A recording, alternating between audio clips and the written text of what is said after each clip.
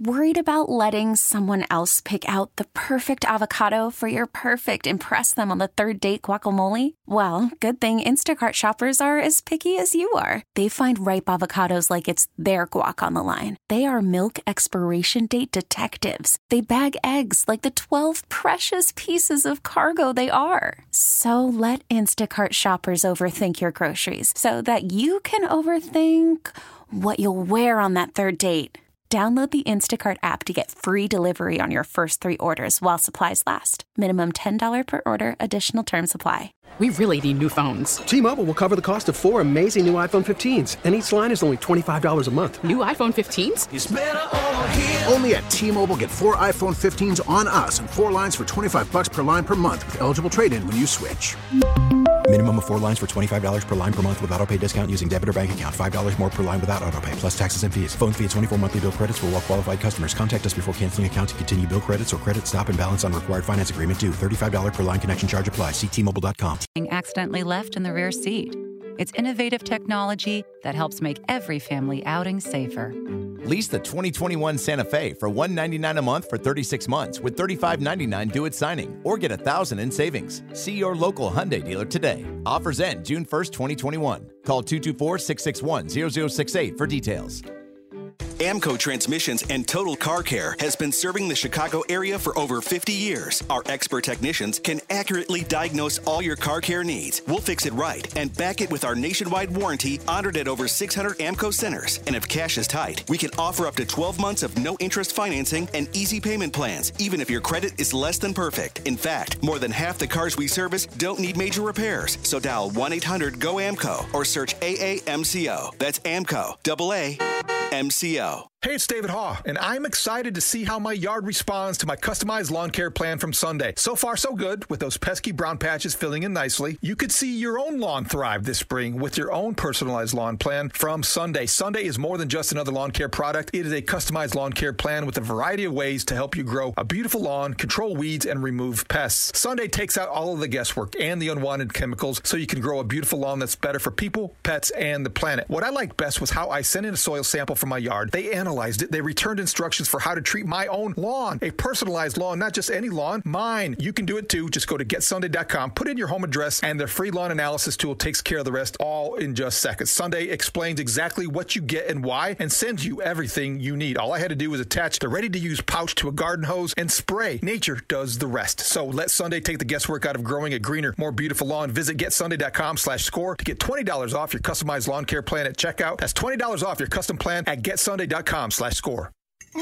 Grandma, delicious. No one makes borscht like you. Ah, thanks you, Junior. Now use phone and take picture of Grandma. Okay, why? So you remember Grandma when she famous and move away. Wait, move? Grandma want to share secret Lithuanian dishes on Interpol cooking show. Excuse me? What people's watch on computer. Oh, you mean internet, social media? Yeah, but Grandma no nice kitchen, so need move to big, beautiful kitchen. Grandma, don't move. Talk to First American Bank. First American Bank? Yeah, with First American, you can update your kitchen with a home equity loan or home equity line of credit. Oh, yeah? Yeah, First American has the best loan deals in town with great rates, no application fees. Oh, yeah? Yeah, you can get your dream kitchen with First American's help. Oh, thanks, Junior. Grandma no forget you when she is big. You be too be star. Thanks, Grandma. First American Bank, the bank that does more for your money. Visit firstambank.com. Call us at 847-952-3700. Member FDIC, Equal Housing Lender. As a dentist, I know what my patients are saying. Mm-hmm. She says her gums are irritated. Mm-hmm. Is there anything you can do? You can try new Crest Advanced Gum Restore. It detoxifies below the gum line to restore your gums back to health in just 7 days. Navien tankless water heaters, the proven leader in condensing technology. Request a Navien because you deserve the best in endless hot water delivery. Learn about Navien's condensing tankless water heaters and find a Navien contractor at tanklessmadesimple.com. Count on Navien. This is the official radio home of the Chicago Cubs. Listen to every game here. Bodie cracks one in the air, left field and deep. This ball's at the wall. It's got a chance. Home run for Bodie. On Sports Radio 670 The Score. Live from the Hyundai Studios. Presented to you by your local Hyundai dealers. We are WSCR and HD Chicago. WBMX HD2 Chicago. An Odyssey station. The Score! Here's a drive into the right field corner. Going back is Soto near the wall. That ball is going to be a home run. A home run for Ian Happ. Into the basket. Cubs lead 3-2. Here comes the 0-2. Happ hits one in the air to deep left center field. Going back is Stevenson. He looks up. This is gone. Number 2 on the afternoon for Happ. And the Cubs extend the lead. 5-2 over the Nationals here in the 5th. If I can keep putting him in the basket, I'll be all right. I think we got some good win the last couple of days, and finally some of those balls in the air started to leave the yard, and that's kind of the goal. Was hitting a couple too many balls on the ground, and once you start getting them in the air, you got a chance.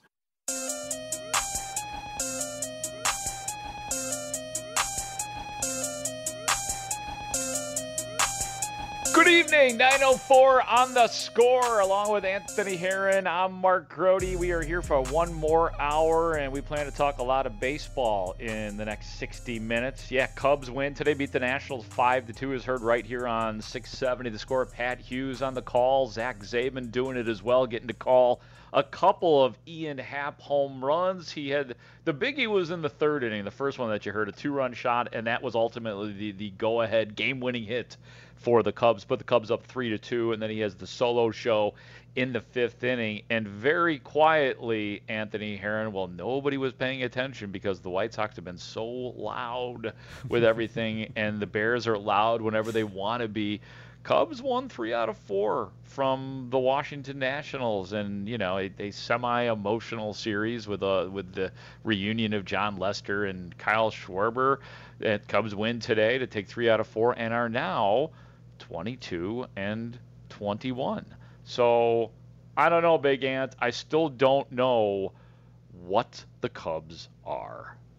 Yeah, I think there are some similarities. Things kind of parallel a little bit on the north side of the baseball scene here in town to who knows where the Bears are going to find themselves, because there is that discussion that you and I were having basically for the first 2 hours of our time together here tonight of development versus win now, and there's a little bit of that standpoint from the Cubs of rebuild versus success now, and what are they really trying to do, because they've got assets that we've all been anticipating that they want to continue to unload, and they haven't reached any sort of long-term deal with Chris Bryant, of course. And so there's a lot of positives to Chris Bryant playing at a really high level, and the better and better that Javi Baez plays, and Wilson Contreras and all that.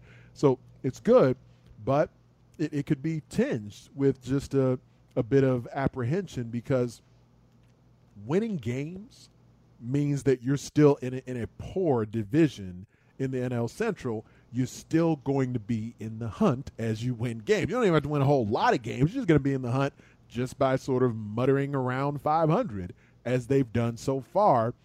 But the further they are out of the legitimate race, then it won't feel as bad whenever they start to make some more of these transactions that a lot of us are anticipating are bound to come at some point before the trade deadline. And so Jed Hoyer is going to have, and continues to have, really a really difficult sort of balance with that, because it's great to watch Chris Bryant play at a high level. It's nice to see Javi Baez driving the ball out of the park, and you want the value of some of these assets to be high enough where you can get a big return for them. But the better that all these guys plays, the more healthy that Rizzo's back can stay, and the more batters that Contreras throws out at second, and the better that Chris Bryant plays all over the outfield and the infield, and the better power numbers he has, and the less that Javi Baez is striking out. All those things are fun for us to watch, and they mean good things from a win-loss perspective for the Cubs. But in the end, I don't think anybody there over at Wrigley necessarily thinks this is a championship caliber team that they have here. So with that in mind, that's going to be the balance for Hoyer, is to try and sort of determine how far out of it do we really need to be where it's going to feel right to be sellers, because we've all been waiting for them to presumably sell off some more of the assets that are here. Just doesn't seem like they've necessarily been in as strong a position to do so. So you unload Schwarber, and you let Yu Darvish go, and and John Lester can walk and those types of things. But we all kind of thought there would be a bigger sell-off this offseason. So now guys are doing enough where maybe you can get a bigger return on them. But the tough part is you're still in this thing right now. So how do you balance that if you're Jed Hoyer, that you're still in legit contention because guys are playing well enough for you to get something back for them? Right now, St. Louis is in first place in the National League Central. Cubs are in second place, 3 games back of the Redbirds, against whom the Cubs will play in St. Louis starting tomorrow. Kyle Hendricks against Carlos Martinez in the opener, a 3-game series ending with, it's Sunday Night Baseball. 6 o'clock start that night on the Score. So I guess you can call this a relatively big series. And I'm serious with what I'm about to say. I think the only way that you don't proceed with your plans that were before the season, which I think I feel are a joke coming, by the way. You pronounced how serious you are. So I feel like there's going to be something very facetious ready to leave your lips. Well, no, it's not going. Okay, I'll just say it. Unless there's like a 10 or 11 game winning streak, like something that that is undeniable, and that there's something special brewing with this group of Cubs, like an 11 or and I'm just going to keep going up, an 11 or 12 game winning streak, then I think that you proceed with your plans that you made prior to the season, which I do believe probably include trading one or maybe multiple players to do this refining, this changing of your core, rebuild, if you want to say. So unless something crazy like that happens, like a 10 to 12 game winning streak, then I think you do proceed with your plans. And I think Jed Hoyer will proceed with the plans. And we know this historically. Man? There have been many. Though, Gross? What if they're like a game out of first? You go win 2 out of 3 in St. Louis. Okay, and but here's the thing. Right, but here's the thing. And I think you indicated this. Even if the Cubs won a bad division, is there anybody out there, raise your hands if you're listening to the Score right now, is there anybody out there who thinks that they could even advance past one game or one series, I should say, in the postseason? Are they equipped to do that? I don't think they are. And what I was going to say is that we've seen the one-hit wonders from the Cubs throughout, like in my lifetime, in 84. That was a one-hit wonder because in 85, all their pitchers got injured and they sucked after that. They freebased. And then in 1989, same thing, man. That was a fun team, and you had, Jerome Walton and Dwight Smith and Mark Gray, and then all of a sudden Will Clark pummeled the Cubs, hit them over the head in the postseason in 89. 98, they win the wild card. Man, what was after those that? are kind of my earlier baseball memories, by the way. Like, as much as I have really vivid memories of my childhood and all like the Pistons players being bad guys and folks slamming Jim McMahon on the ground from the Packers, tearing his shoulder up and everything else. My Charles biggest Martin. Villain He's baseball. dead, by the way, Charles Martin. Really? Is he? Is that a good thing? Yeah. Mark Grody? Yeah. Okay, all right. Well, I don't know if I'm allowed to say that. We're happy that folks have left the face of the earth here on the Score. I just wanted to get you on the record with that. But my first baseball villain is Will Clark. That is my first vivid baseball villain memory is Will Clark just lighting the Cubs up. Like they just could not get him out. Before Daniel Murphy from a few years ago, it was Will Clark. Oh, God. That's hilarious. It shows like our age difference, which I think is like 5 to 7 years or something like that. And my first Cubs villain was just before that in 84. It was Steve Garvey. Because Steve Garvey just beat the crap out of the Cubs in the post when he played for the San Diego Padres. But, yeah, Will Clark did an absolute number. I mean, basically single-handedly beat the Cubs in that 1989 series. And then it was nothing. There was nothing to the Cubs after that. I don't remember what happened to them in 1990. Was that the year they started the year 0-13? And you can just keep doing this. Like 98, same thing. 2003, sadly, same thing. 2004 was a train wreck. 08 and 09, 07, 08, I should say, the Lou years. I guess you did have obviously multiple, good seasons, but no playoff wins. And then finally, you started to get it down in 2015 and 16 and 17 and 18, get to the playoffs. But Nobody wants to go back to – that's what I'm afraid this would be, man. This would be a one-hit wonder year. If they were to win the playoffs and they got in because they're in a bad division, what does it mean to do that in this day and age? Then what, you roll it back next year and you got the same core and you have the same problems. Side note, how did you get through mentioning Lou Piniella's name without doing an impression?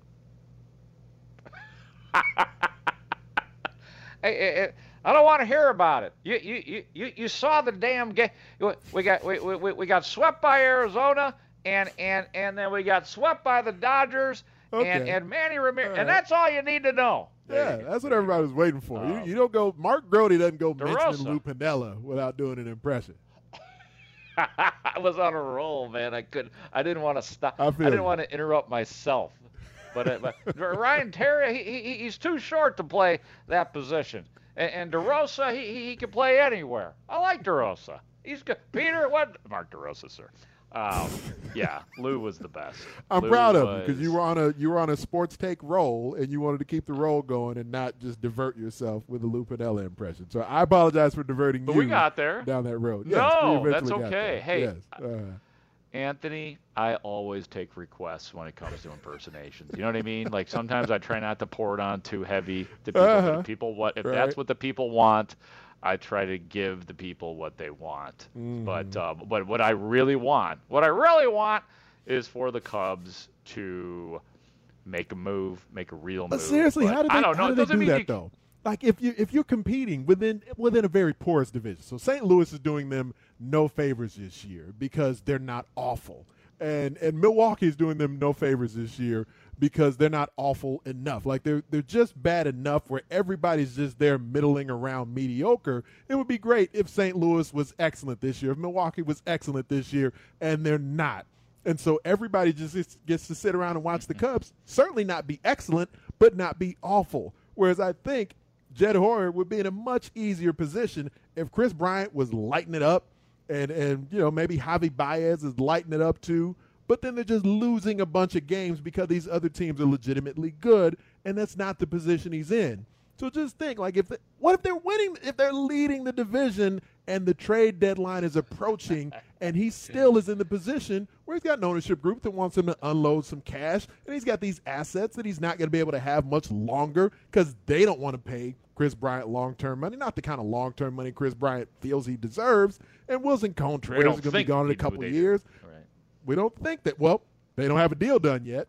So that certainly indicates that they don't agree on the terms right now. So at the moment, they don't want to pay Chris Bryant what he thinks he deserves. At the moment, they haven't agreed to anything long-term with Javi Baez. At the moment, we still see Anthony Rizzo still has that rickety back, and Rizzo called off negotiations. So you got a lot of guys who are going to anticipate big money from somebody, whether it's here in Chicago or whether it's somewhere else, by the time the offseason hits. So some big decisions will have to be made by the trade deadline on this core that's been in place for so long. So the value of the core may be more outside of Chicago than it is in Chicago. Who knows for sure, aside from, I suppose, their representatives and whatever other teams might be sending private overtures. But for Jed Hoyer, if they're doing enough to have this team around first place, or who knows, man, a few days from now, maybe they're in first place by the time we get through the weekend, you think he's going to be able to just start trading these assets from a first-place team?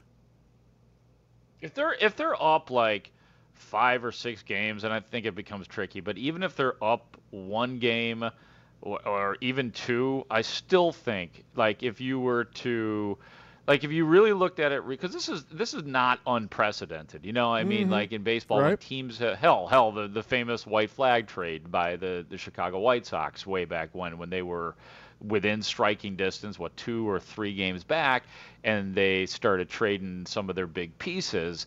I remember the Pirates doing something similar back in 2016 when the Cubs were the runaway team, and actually the Pirates made it close towards the All-Star break, and then all of a sudden they traded Mark Melancon, and we're all like, what the hell? I mean, like, he was this terrific closer at the time. But the Pirates had decided that that's it. With this core, you know, the Andrew McCutchen core, I guess I'll call it, they decided that slowly but surely they're like, this ain't getting us to the next level. We're losing the damn one-card wild game every year.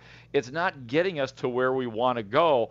I just don't know if the roster that exists right now, even if the Cubs were to end up being the best team in this division, I still don't think there's sustained success there. But it sounds like you're of the school, and I wonder if some of our listeners are too, if they're of the school of you've got to have sustained success no matter what. That's what I'm saying. And I think you're saying that every season is to be cherished, that if you have a chance, you roll the dice and you think anything can happen in the postseason. Am I reading that right from your standpoint? No, I wouldn't go that far. But the point I'm making is that I don't think this is an automatic decision or an easy decision for Jed Hoyer. And it's not simply just through the vacuum of this year, but in my mind, because, Jed was obviously here with Theo as they constructed this entire thing and had such high hopes for what the ceiling of this Cub franchise would be with all the talent that they amassed, both in the lineup and then going out and buying some starting pitching and everything that came together for that one World Series championship and appearance. And so I do believe, and so Theo's gone now, so that's one sort of white flag. We'll kind of keep that white flag metaphor going here. But coming into this season, the expectation was that they were going to be bad. And then they didn't unload as many folks as we kind of thought they would. And so they're not nearly as bad as we thought. And then the division is just as bad as we thought. And now here they are where they've had this recent history of being unrequited for this amass of talent that they put together, this core that was in place that, as good as they were in the postseason, didn't achieve the consistency of heights that we thought they would get because of that initial World Series. My impression is that Jed still feels that. Jed still recognizes that, and I do believe it'll make the decisions to unload a winning team that much more difficult. In the end, just through the intellectual side of his brain, I think it's going to still happen unless, like you're referencing, unless there's just something magnificent, 10-game win streak and they're way up or something like that. So I do think in the end it'll still happen, where he'll unload the talent that's there and get big returns if they're continuing to play well, especially a guy like Chris Bryant. But I don't think it's going to be easy. I don't think it's going to be easy because there's so much investment emotionally, financially, the fan base investment in it as well that's tied up in some of these key members that are still here at the moment. And so to see them excised, to see the transaction of them no longer being in a Cubs uniform while they are still winning, I think that's going to be a difficult thing for Jed to do because the fan reaction associated with it will probably not be a positive thing because they're just not as bad as some folks were worried about. I want to react to that because that's interesting, the fan aspect of this. So we'll continue on this question of what are the Cubs and what do you do going forward if they're good, if they're close. I also want to give my thoughts on John Lester and Kyle Schwarber and this little mini reunion thing that was going down at Wrigley Field. And your calls. I see that we got a couple people waiting, so we'll try to get to some calls too at 312-644-6767. Anthony Herron, Mark Grote, Chicago Sports Radio 670 The Score. This is Sports Radio 670 The Score and 670thescore.com, Chicago sports station. It's been a lot of fun to watch us hit. I think that it's probably a good lesson. Like we will have at some point this summer another slump like we had before. That's just baseball. And I think that we happen to have a cold streak at the beginning of the season. I think that always heightens everyone's awareness about it, when you do. So I do think some of that was randomness, but I also think that, one of the things that's been really fun to see is that I think, we've been putting the ball in play more. I think that's been a challenge for us, over historically with, striking out and like relying too much on homers to score. And, homers are great, but you have to have more than one, club in your bag as far as scoring runs. And I think that, Duffy and Sogard and Nico have given sort of a different aspect of this offense than we've had the last couple of years. So I think that's been really helpful. Cubs president of baseball operations, Jed Hoyer, talking right there. Mark Grote, Anthony Herron with you here on Chicago Sports Radio 670. The Score, some timely hitting for the Cubs today in a 5-2 win over the Nationals. Ian Happ with the go-ahead 2-run shot put the Cubs up 3-2 in the third inning. Jock Peterson making it feel better with a 2-out RBI hit in the fourth. He's not hitting the ball over the wall, Jock Peterson, but he is hitting it hard and to all fields right now. Some good relief pitching, particularly from Justin Steele, big strikeout of Josh Bell with 2 outs, and the Cubs protecting a 2-run lead, and then he hurt his hamstring. Ryan Tepera was very good today, Andrew Chafin, and then the amazing Craig Kimbrell, who you just feel really good when David Ross hands the ball to Kimbrell at any point in time this year. 312-644-6767 is the number. Anthony, let's go to Brad in Gardner, Illinois. Hi, Brad, you're on the Score. Grody, how's it going, man? I am well. How are you, sir? I'm good. Big Ant Herron, first time talking to you. Few points. Grody, I want to ask you, when was the last time KB played third? I couldn't tell you off the top of my head. He's been playing a ton of outfield. I would say, I guess off the top of my head, I would guess a couple weeks ago, maybe? I believe April 21st. Oh, wow. Okay. Yeah, find the exact date, but I believe it's that. Now, my next question, when was the last time, pitching notwithstanding because it doesn't count, when was the last time Rizzo played anywhere but first? All right, by the way, this is your last when was the last time question, just so you know. I have to cut you off right there. When was the last time Rizzo played anywhere other than first base? I'm guessing he's pitched, but that was funny. So I guess it was whatever that game was where the Cubs were getting blown out and they had Anthony Rizzo. But he was K-ing people up. Nobody hit a homer off of Rizzo. He struck out Freddie Freeman. That's right. That's right. Am I right? Did I get that one right? That is true. So who would you value more going forward, Rizzo or Bryant? Well, I mean, the way things have gone this season, 100% Chris Bryant. If this is really, if Chris Bryant truly is back, without a doubt, KB, before the season started, even with all the last time questions there, I would have said Anthony Rizzo. But if KB truly is this, if he truly is back, and I guess there's no reason to not believe it, then of course Chris Bryant. Okay, so my next thing is, why not take an outlook like the 2016 Yankees did at the trade deadline? You don't have to blow it all up. You can make competitive trades. You can package Javi with, Kimbrell and get a decent. Okay, that's kind of blowing it up, though. That's kind of blowing it up. Because you got Nico, you got Duffy. You have a bunch of interchangeable guys that can play. Interchangeable guys don't a core make. I'm sorry. But it rebuilds your farm system at the same time. By what? You talking about trading Nico Horner to rebuild your farm system? I'm not following you. No. I'm saying you trade Javi and Kimbrell as a package. You get some good package back. You're not going to win a World Series this year regardless. Fans are still going to show up because as soon as the pandemic is almost gone and everybody's at 100%, fans are going to show up whether the Cubs are winning or losing. And you and I both know that. So why not just rebuild the system? Well, okay, I think we're kind of agreeing. So, I mean, you're saying it kind of sounds like Brad's trade. Kind of being what some folks might term as half pregnant with the rebuild. Then those are big trades. Those are big pieces right there. So I think we actually are on the same page because trading Javier Baez, that'd be a whopper. I mean, I don't care what he hasn't done in the last year and a half. Trading Javier Baez would be massive.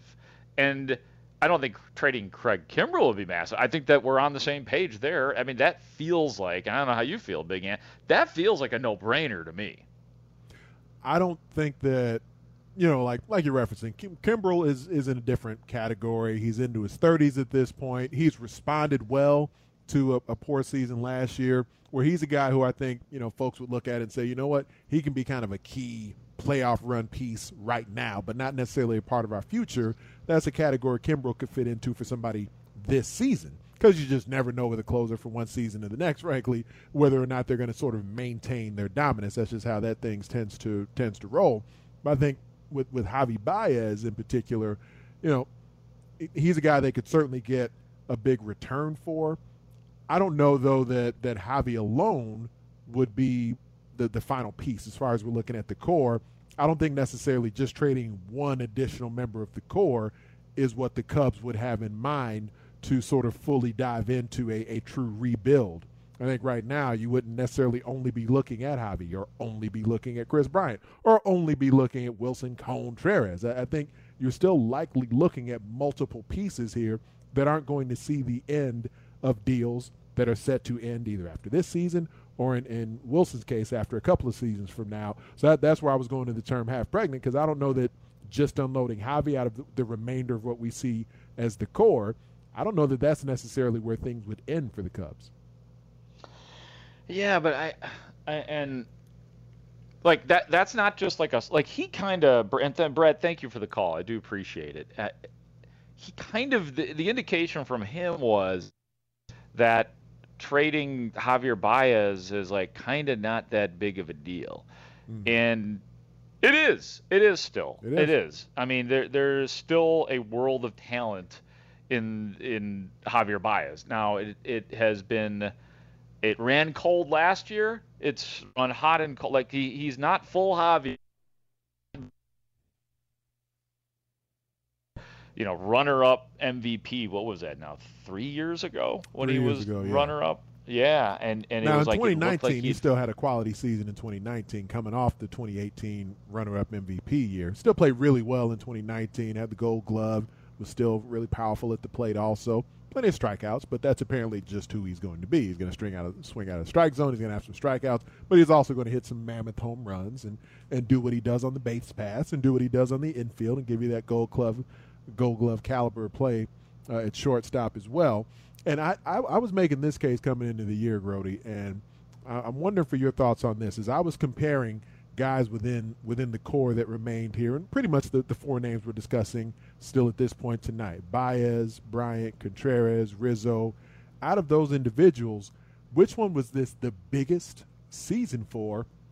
And to me, the name I came up with was Javi Baez, because in my opinion, for Kris Bryant, I think there was a market value that was there for Kris Bryant. That could certainly fluctuate a bit if he put another bad year together, if he put a recovery year together like he's been doing so far here. But I feel like either way, there was a resume that was there from those initial seasons at the major league level and the apparent talent that was still there. Well, I think there's a market for Kris Bryant that was going to be there regardless, and I didn't necessarily see it fluctuating that much. I think because of some of the injuries and because of what we've seen with some of the up and down productivity, and maybe it's seen that Kris Bryant might have plateaued. I don't think he's going to get that Bryce Harper contract or even beyond it like some players have gotten, as it seemed like he was on the trajectory for. So with that in mind, I don't think it was the biggest season for Kris Bryant out of those individuals. For Anthony Rizzo, his huge contract days are probably behind him. For Wilson Contreras, he's likely to be, if he's going to not be here in Chicago anymore, a trade piece that would still be a guy with some contract control to go elsewhere and see if he could still earn that bigger payday. Javi Baez seemed to me to be the guy who this was the biggest season for him, because I think the perception of Javi Baez still has a fairly wide swath between some folks who think he's maybe still the future of the shortstop position and one of the faces of baseball, versus some folks who just can't stand the amount of times that he strikes out and think that some of the flashiness that maybe leads to a few errors here and there is something they don't necessarily want, to be such a big part of how he executes, or doesn't, sort of lack thereof sometimes. So I thought Javi Baez came in as the guy this season who could have the biggest gap in what his earning potential would be coming into the season versus what it would be coming out of the season. So out of those four, I felt like coming into the year it was the biggest season for Javi Baez. But which one do you think makes the most sense there? Well, I think that I agree with you that it was Javier Baez. It seemed like, especially considering the shortstop free agent class with which he has to compete, there are some grand names, ones that have passed up Baez in terms of stature over the last year and a half. However, I think Kris Bryant has made him, like, if this keeps up for Kris Bryant, assuming he doesn't have drops off the table, or hopefully he doesn't have an injury or something like that, he comes into this thing making the most money because he's back to being KB. If he's back to MVP and he's top 3 in the MVP, look out. I mean, he might get one of those crazy contracts. I mean, I don't think I think you're right. He probably won't get the Mike Trout or the Bryce Harper or some of these other examples. But he's the one that all of a sudden stands to make the biggest money. But I don't disagree with you on Javier Baez. I mean, it looked like 3 years ago Baez was going to be the franchise piece for the Cubs. Like he was going to be the best because he was everything. He had all the tools, and the hitting was coming around, and it looked like he would surpass everybody. But now that's not the case. So I agree with you, but I think it's Bryant that has made the most money during the season. We got a break. When we come back, I still want to talk about the fan aspect of this. I know I've teased that a couple times, but let's do that. I also want to talk about the reunion with Jon Lester and Kyle Schwarber. And then, Anthony, I, like you, were taking down some of our teammates earlier. I would like to ask you a question about some of our score specifically 4 of our score teammates that I would like to ask you a question about. Right. So, yep, 4 of them. They all happen to work on the same show. So. I have a question for you when we return on Chicago Sports Radio 670 The Score. This is Sports Radio 670 The Score and 670thescore.com, Chicago sports station. Yeah, I was I don't know, thinking of a gesture to for fun. Yeah, definitely for fun. I had about 8 or 9 pieces of candy in my pocket that whole inning and just left them a present. We were talking about bringing him a Miller Lite, but that'd probably be frowned upon, here. But no, I love Schwartz. I love Lester. It was a really cool day to see them and just see them doing their thing and letting them know that they're really missed over here. And I'm just glad someone kind of caught that on camera.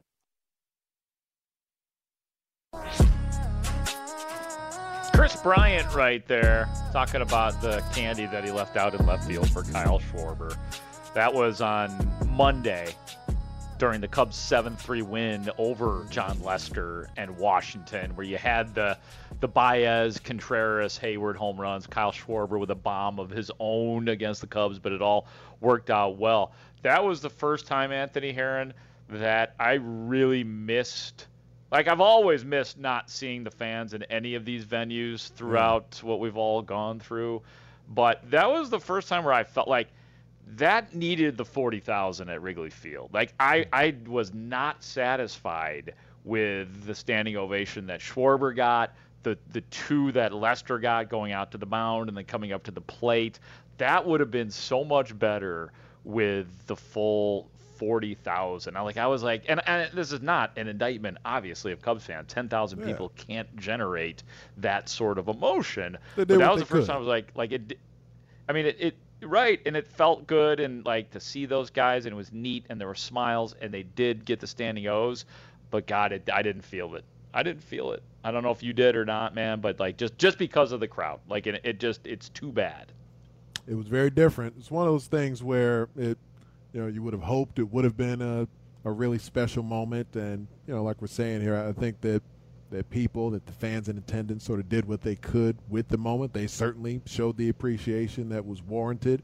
But you're looking at 25% capacity. So, I mean, when it jumps up to 60, then it would feel different in a special moment like that. And certainly once it's back to full capacity, it would feel different then. But for the moment, it felt more muted than you would want a moment of that gravity, of that magnitude to feel like with key figures from the curse enders, from the World Series champs when they make their return to Wrigley.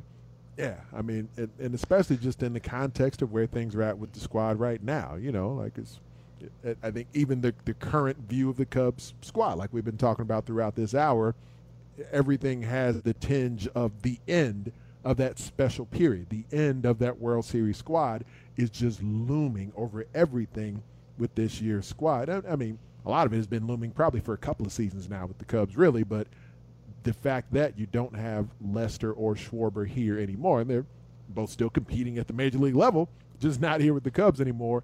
And so it is all this sort of reminder of what was and what won't be anymore, at least for this current iteration of the team. Obviously, everyone expects the Cubs will be a force again at some point, but it's a pretty big and obvious symbol of the fact that is now over. Whatever that was for that last handful of years of the decade of the teens, it's done. It's gone, and it's not coming back. And having them here shows it. Yeah, and it did feel really good, but I will say that there was never a point where, even with Kyle Schwarber having hit 2 home runs in the series, there was never a point where I was like, God, I really wish they were still here, because John Lester is not what John Lester was. He would fit in really nice with Zach Davies and all these guys who all throw the same velocity, but it's not like I was longing for him nor Schwarber. Like, symbolically it does sting a little bit because of what was not that long ago. But it's not like I long for them, or, oh God, they made a mistake by not bringing Schwarber back. I mean, they gave him every opportunity, and who knows, maybe down the road, somebody like Schwarber is back with the Cubs in some capacity. Who knows? But it certainly felt good. And then one other thing that we've been talking about, the fans, and the caller that we had a short while ago said, oh, the fans will show up no matter what. And to some degree, that's probably true. You're always going to have a strong representing of Cubs fans, but Cubs fans have changed. They have changed since 2015. There is now, to go along with the good times at Wrigley Field, there's now also an expectation of winning. Like, I think the overall mindset of Cubs fans has changed for the better, from going from a kind of a loser's, one-hit wonder mentality to, our team should win the World Series. Our team should win playoff series. So while I don't think they're going to, have 15, 20,000 fans there if they bottom out, I do think that there is a different expectation from Cubs fans now that is for the better. So it's not the same old Cubs fans. It's not the people who are just going to go no matter what. There is a different level to which I think Cubs fans have gone, and I think for the better.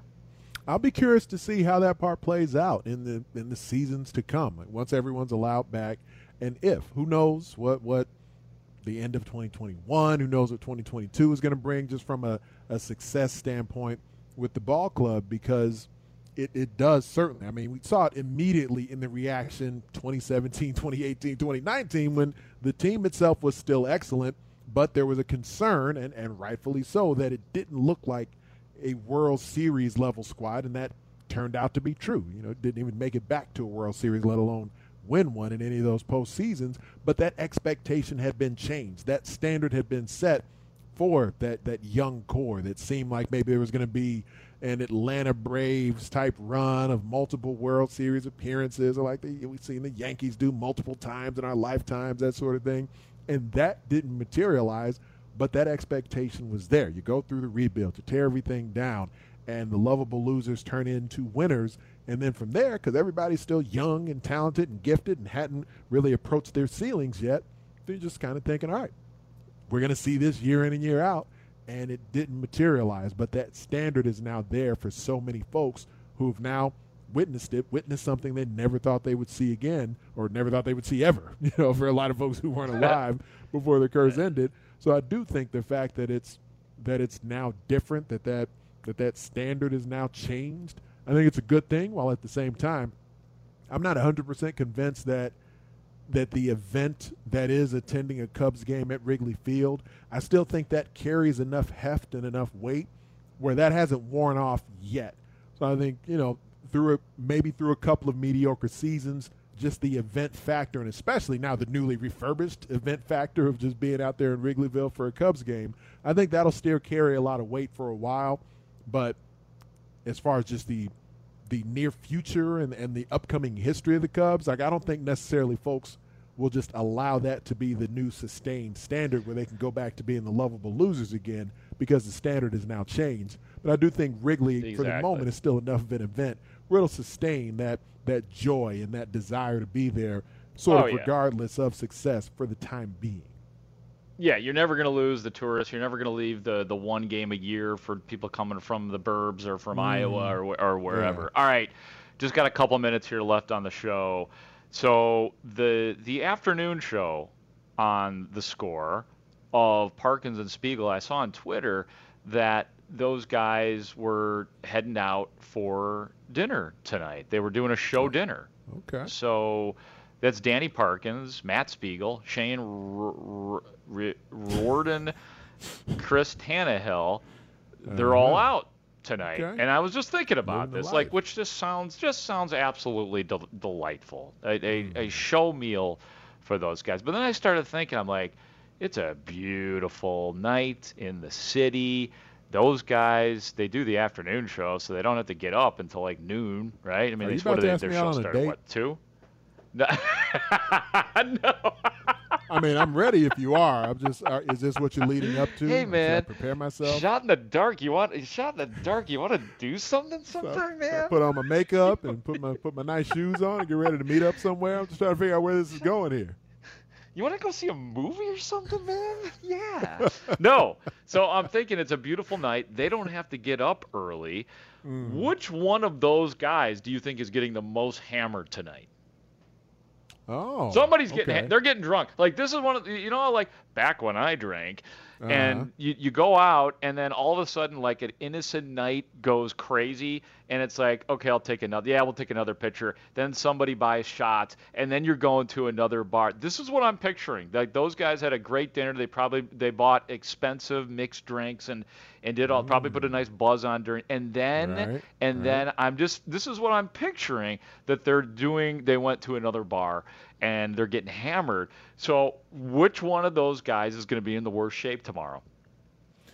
I mean, out of any of them, I suppose my assumption would be that even if Parkins isn't consuming mass quantities of alcohol, there's going to be other stuff he's consuming where there'll be some sort of a high or buzz or both by the end of the night. So my most confident money would be on Parkins, putting himself in harm's way as far as what he consumes. But I think he does that type of thing often enough where it may not have lasting ill effects on him. Right. So He that's doesn't what's a need little more amateur difficult. hour. Right. Yeah. My impression is that Tanny keeps a low profile with some of that stuff. So I don't know that Tanny he'd probably be the lowest on the totem pole as far as if I was going to bet who's going to be in bad shape. He has legit work to do before the show too. He's far too practical, and I don't think he would waste his drunk on those guys. Yeah, there's something too practical and adult about Tanny, I think. Yeah. Yeah, agreed.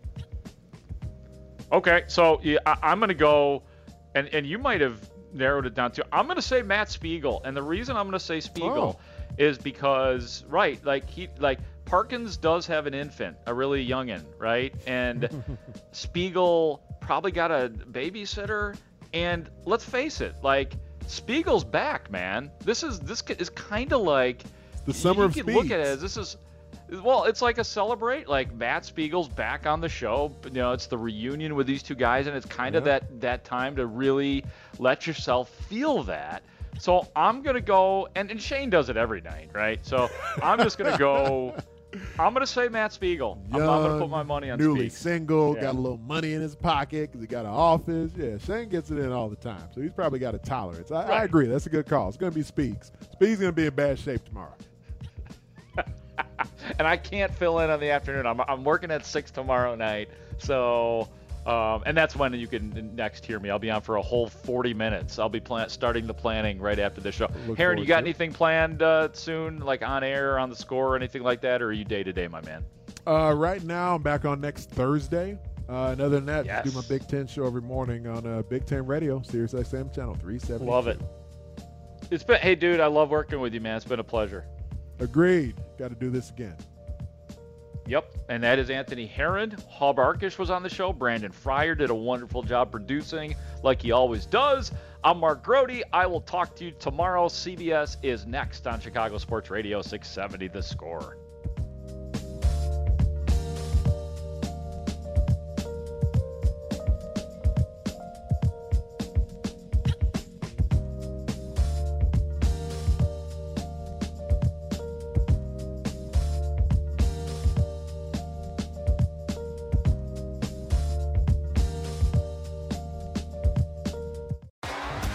T-Mobile has invested billions to light up America's largest 5G network, from big cities to small towns, including right here in yours. And great coverage is just the beginning. Right now, families and small businesses can save up to 20% versus AT&T and Verizon when they switch. Visit your local T-Mobile store today.